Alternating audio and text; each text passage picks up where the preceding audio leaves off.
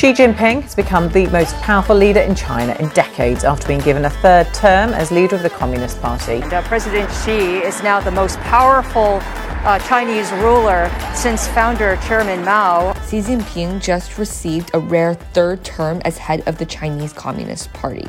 And during the 20th Congress, he made some drastic changes that will change China's role politically and economically. Hi, my name is Hannah. And my name is Shreyas. Welcome to Everything's Not Okay. Hannah, we're having our midterm elections right now, but you in your home country also just had an election 2 weeks ago. It was a landslide victory for Xi Jinping. Congratulations. Actually, it was kind of cutting close, I would say. It was close? It was by like a bit of a margin, you know? Yeah. He really came in clutch last minute and just... Upset.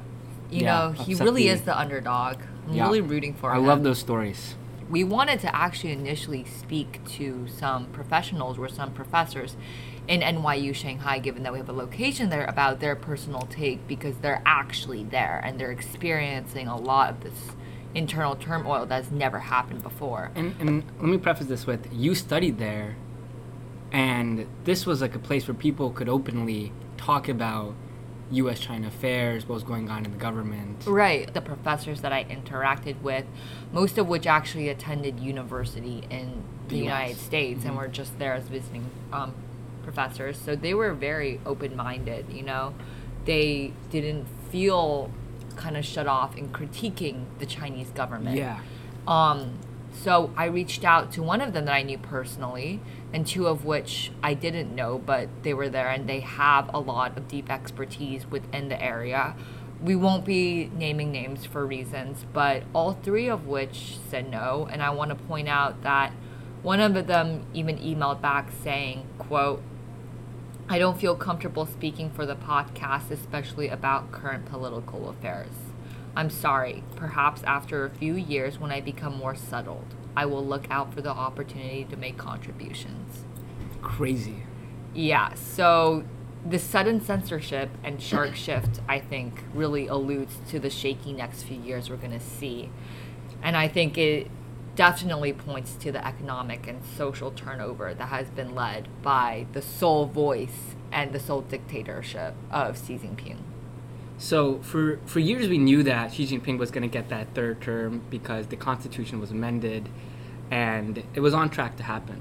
But does this feel like a new Chinese government that we're going into? Because he also appointed a lot of loyalists to his standing committee, the highest committee that governs the CCP, removing people like Li Keqiang, who for a while was an advisor, but also was seen as the only possible person that could have succeeded Xi Jinping. Now he's just gone from the committee. Yeah, so a little context about the party congress. So it's basically a meeting of the ruling Chinese Communist Party within their 5-year political cycle, and over 2,400 people attend this. So these are all the people that are closest and government officials to Xi Jinping. And basically it's, as you mentioned, a major reshuffling and constitutional change of what the political structure of the CCP looks like. And as you mentioned, Xi Jinping was reelected by a close margin as the general secretary, and Li Keqiang being kind of, he's gonna be basically his removal, or the fact that he's not gonna be on the Politburo anymore, means that he's stepping down. And as you mentioned, that means that there's no way he can succeed Xi Jinping. But it's also the fact that he's being basically replaced by Li Qiang, who is the guy who oversaw what we talked about of just a few weeks back, the disastrous COVID lockdowns in Shanghai. And that just shows the stark difference in leadership, because Li Keqiang is like a sound economic who not only was up for the opening up of China, but also has historically defied Xi Jinping and even led an anti-Xi faction. Meanwhile, Li Qiang basically owes everything to Xi Jinping because he was appointed as Shanghai party chief because of Xi. So there's one where they've kind of, questioned and have actually implemented a check and balance to Xi Jinping's policies. And there's another side of the story that is undeniable loyalty. And I think this reshuffling of the Politburo really shows where Xi Jinping is headed. Doesn't this sound like another country that recently just went rogue, where there was one person in charge of everything and a bunch of loyalists who aren't going to say no and only tell him all the good stuff he wants to hear?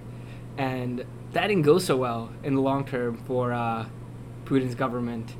So with all the tension that China has right now with the US and with Western Europe over so many issues such as Taiwan, which some people call the Ukraine of Asia, what is the situation going to be like? There's a lot of implications for where China is going to be standing within the larger world, right? And you spoke about Taiwan. Previously, Taiwan is basically listed alongside Hong Kong and Macau as a place in which China wants to build solidarity with. But now China is basically swearing to oppose and constrain Taiwan independence. As we were talking about this, I was just Googling news about Taiwan, and about half an hour ago, Jake Sullivan, our national security advisor, who signaled to China that they want to reopen military-to-military communication. And what's significant about this is that we right now don't have much communication with China on a military level. We're not able to signal to them our preferences. They're not able to signal to us what they're trying to do, what their strategies are. And this means that we're two countries with swords trying to swing at each other in a dark room. And Jake Sullivan is coming in saying, let's turn the lights on and see what's going on. And for context, back during the Cold War, the US and Soviet Union had significant, very, very significant military-to-military communication. And compared to the Cold War, we're a lot more in the dark with this, you could say, military rival we have. And that's a recipe for disaster, especially when China is now escalating its military operations near Taiwan after the whole Nancy Pelosi incident. And Biden saying after that they would be willing to back Taiwan militarily if China were to overstep. It seems like we're right now in this period right now where if we act surprised that something happens to Taiwan a few months from now or a year from now, it would be like, how did we not see this coming? All the cookie crumbs are there, and we just have to follow it to something that seems kind of inevitable. I was at a conference a few weeks ago, and one of the representatives for Xi Jinping came and was speaking on behalf of him with a letter on Sino-American relations. And I have a clip right here, but she basically indicated that relations between the US and China will remain okay as long as there is no question to China's policies towards Taiwan, which is that there is only one China. We should be persistent in the solemn political commitments made to each other, defend the political foundation for China-US diplomatic relations, abide by the One China principle, firmly oppose Taiwan independence, and hold firm to the bottom line of no conflict and no confrontation. You know, China was continuing to grow its domestic policies and, expanding its abilities as a power. But now we see Xi Jinping kind of turning a sharp turn in which China is now challenging the world instead of focusing on itself. He really wants to basically be like the king of the world. And we kind of also have to ask ourselves, why did we let Taiwan become so important to us? Because we didn't have the same reaction when Russia took a chip of Ukraine in Crimea a few years ago. And the reason why Taiwan is so important is because we made the false calculation that having a huge part of our supply chain, technology supply chain, car supply chain, on chips that are manufactured in Taiwan, that only the Taiwan Semiconductor Company really knows how to create and replicate. US companies and China companies haven't been able to do it successfully the way they do. And creating this dependence over the years, as we more and more globalized, was clearly a strategic mistake. Because now we're in a position where, yes, we want to back Taiwan, I'm sure, for the principle of it, but allowing China to take over Taiwan and get involved with its ability to self-govern is going to have enormous economic impacts. And it feels that with what you said earlier, the crackdowns on big companies, and Xi Jinping has now swung towards a huge preference for state-owned companies, whereas before it was a fair marketplace for privately owned companies and public companies to compete. And now with these threats to Taiwan, the CCP's mandate to govern has always been, Professor Fauci would always say this, you give us the right to govern, and we'll give you unprecedented economic growth, 6 to 8% increase in GDP every single year. And now it seems that Xi Jinping has walked back on that, with the consolidation of free market, increased pressure, increased censorship, pressure on Taiwan. It seems like the mandate is changing that the CCP has with its people. Yeah, and this really counters Deng Xiaoping's open door policy that really led to China's large GDP growth that has really just surprised, I guess, the entire world. It really lifted the majority of Chinese people out of poverty. Mm-hmm. And Xi Jinping is now just really kind of turning against that. Not in that he's taking away a lot, but that he's kind of directly challenging the ruling party of the elites. It used to be a group of elites, rich, private businesses kind of like also influencing state governments, but Xi Jinping is getting rid of that. Right. He's really redirecting the wealth.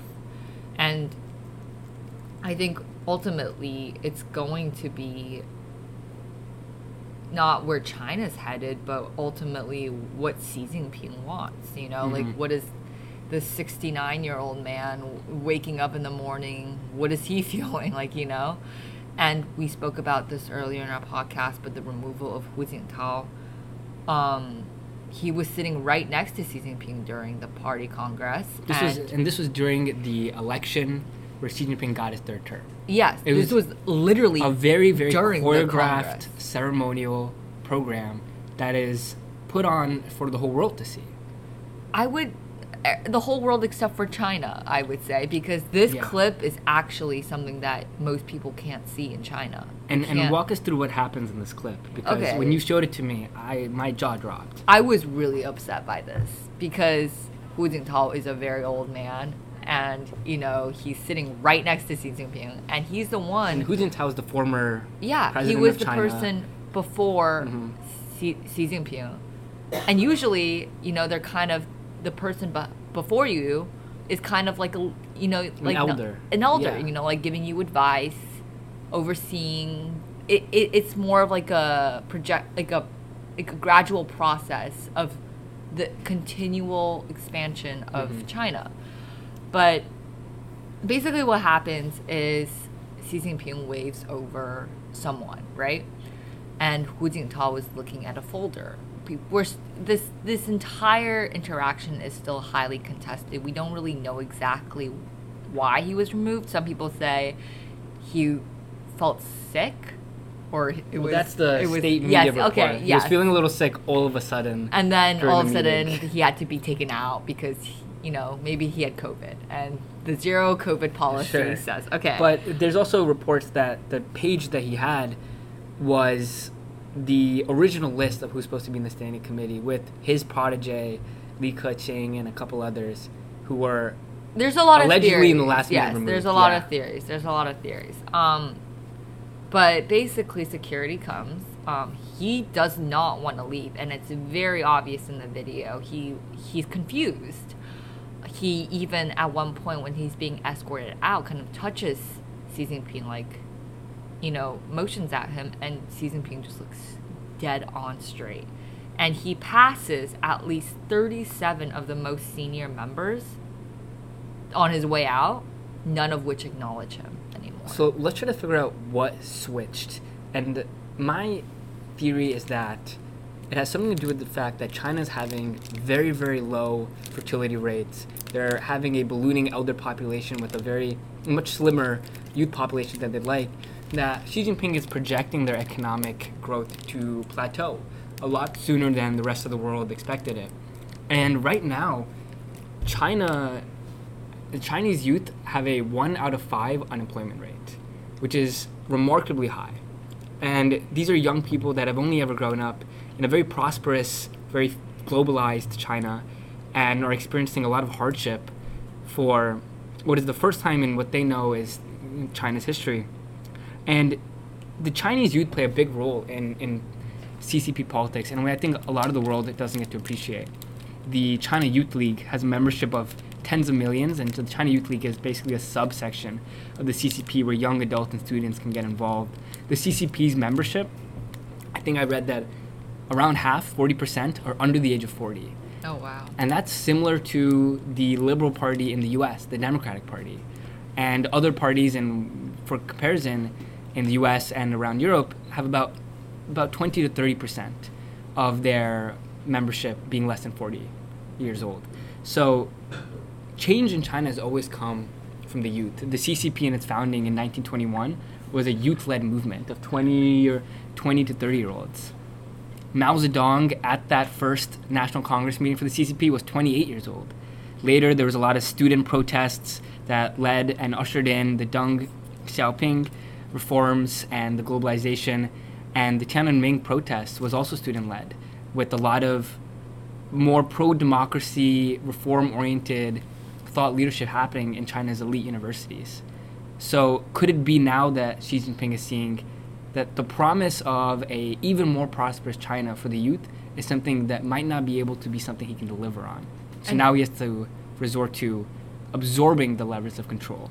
I definitely agree with that. And I think more than that, it's not just the youth that he's kind of angering. As you mentioned, if he's not able to promise his economic growth, the vast majority of Chinese people are going to be unsatisfied because they're still having their freedom limited and they're no longer really receiving the benefits that they were promised. And I think that's why Xi Jinping is changing the narrative into that China is under attack. You know, security was the word that was the most repeated in his report and speeches. And he really has to craft this, clever political agenda and narrative that China is under attack from all directions, and Xi Jinping is the only person that can save it. He's the only person who knows what's going to happen. He's the only person who can and has the ability to tackle on these different countries that are basically out to get China. Yeah. And that includes getting Taiwan back. It includes China, expanding its governance, because he needs to prove something. If he isn't able to prove that, or if he isn't able to come up with a good enough narrative that is justifiable to the vast majority of the Chinese population, then he's going to be outthrown, as you mentioned. The youth, people are dissatisfied. So we both go to NYU, and NYU is a campus in China, NYU Shanghai, that they send a lot of students to. Right now, NYU is full of these NYU Shanghai students who are supposed to be in Shanghai but can't get in. I was supposed to go to China a while ago, and I applied to study abroad there again next semester. And they said, yeah, come at your own risk, and if you can get a visa, which you absolutely can't because you're a U.S. citizen with no affiliation to China, and there's Chinese citizens in the U.S. who can't get in. And it's interesting that a country that used to be so involved with the rest of the world had such good relationships with an American university where Chinese students could easily study here and U.S. students could easily study there. It's interesting that we're watching in our own classrooms and on our own campus a split in what has been cherished as great relations between U.S. and China for many, many years. Even for my mom, who is currently in America, she's really upset because she grew up in a society with Deng Xiaoping, like this economic reform, and finally seeing what China could be. It doesn't have to be against the world. It could be with the world. And it's just sad to see Xi Jinping kind of turn the narrative and say, no, it's us against the world. It's one China. Everything's not okay. Everything's not okay with China.